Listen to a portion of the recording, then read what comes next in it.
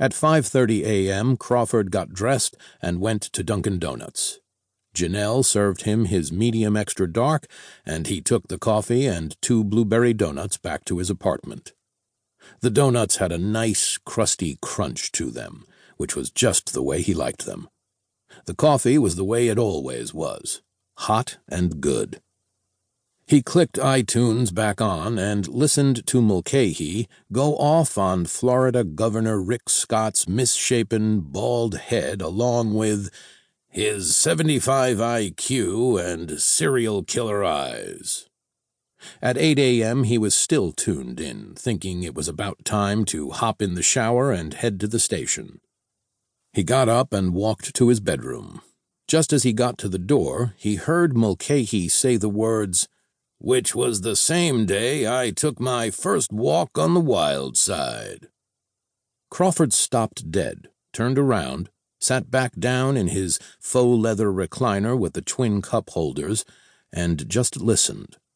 "Hey, you gotta share the love in life," Mulcahy went on, seemingly by way of explaining his previous shocker. "Revelation guys like me gotta spread it around." What the hell was he talking about? Crawford wondered, as he paused iTunes and popped open his Mac Air and typed Ravelation in Google.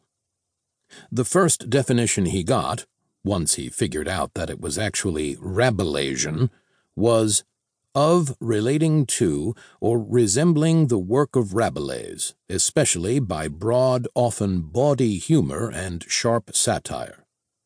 He checked out Rabelais in Wikipedia.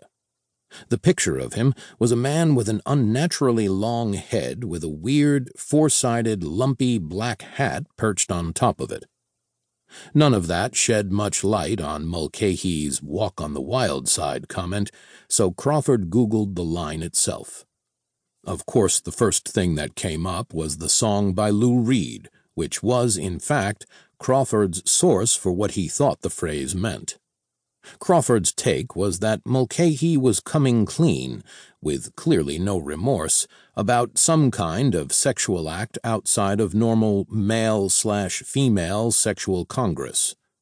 For many, most maybe, a walk on the wild side meant a gay liaison, but based on what he was learning about the life of Knight Mulcahy, it could have been anything from simple voyeurism to a romantic relationship with a neighborhood pet. Crawford went back and hit the iTunes button. Mulcahy had now shifted out of the wild side conversation to some political ramble that was only quasi-intelligible. Crawford clicked off iTunes, went and got a jacket and tie, and headed across the bridge to the station. He got in at 9:30 and went over to Ott's cubicle. Ott looked up, then made a big production of looking at his watch. "Meet a cute girl at Dunkin' Donuts or something, Charlie?" Crawford's usual check-in was 8 o'clock. "Funny," Crawford said. "Got a question for you.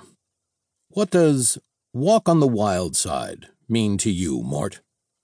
"Means you met a cute guy at Dunkin' Donuts." Crawford ignored the comments. "So it means hooking up with someone you normally wouldn't hook up with, right?" Ott chewed that over for a second. "Yeah, more or less," he said. "If your normal go-to is a woman, it would mean a guy, or a transvestite, or a—" "Yeah, okay," Crawford said, sitting down. "So I spent the night listening to the best of Knight Mulcahy, and at one point, totally out of the blue, the guy says how one day he took a walk on the wild side." "Really?" Crawford nodded. "That was it?" Ott asked. "No more details?" "No, it was pretty short," Crawford said. "Like, I don't know, maybe that guy Skag Magwood might have been giving him the old—" Crawford pantomimed a gesture of cutting his throat. "Cut him off. Like he didn't want listeners knowing Knight had gone poofter?" "Something like that." Ott shifted in his chair and cupped his chin. "So what are you thinking?" Crawford shrugged, remembering what Dominica had conjectured. "I don't know.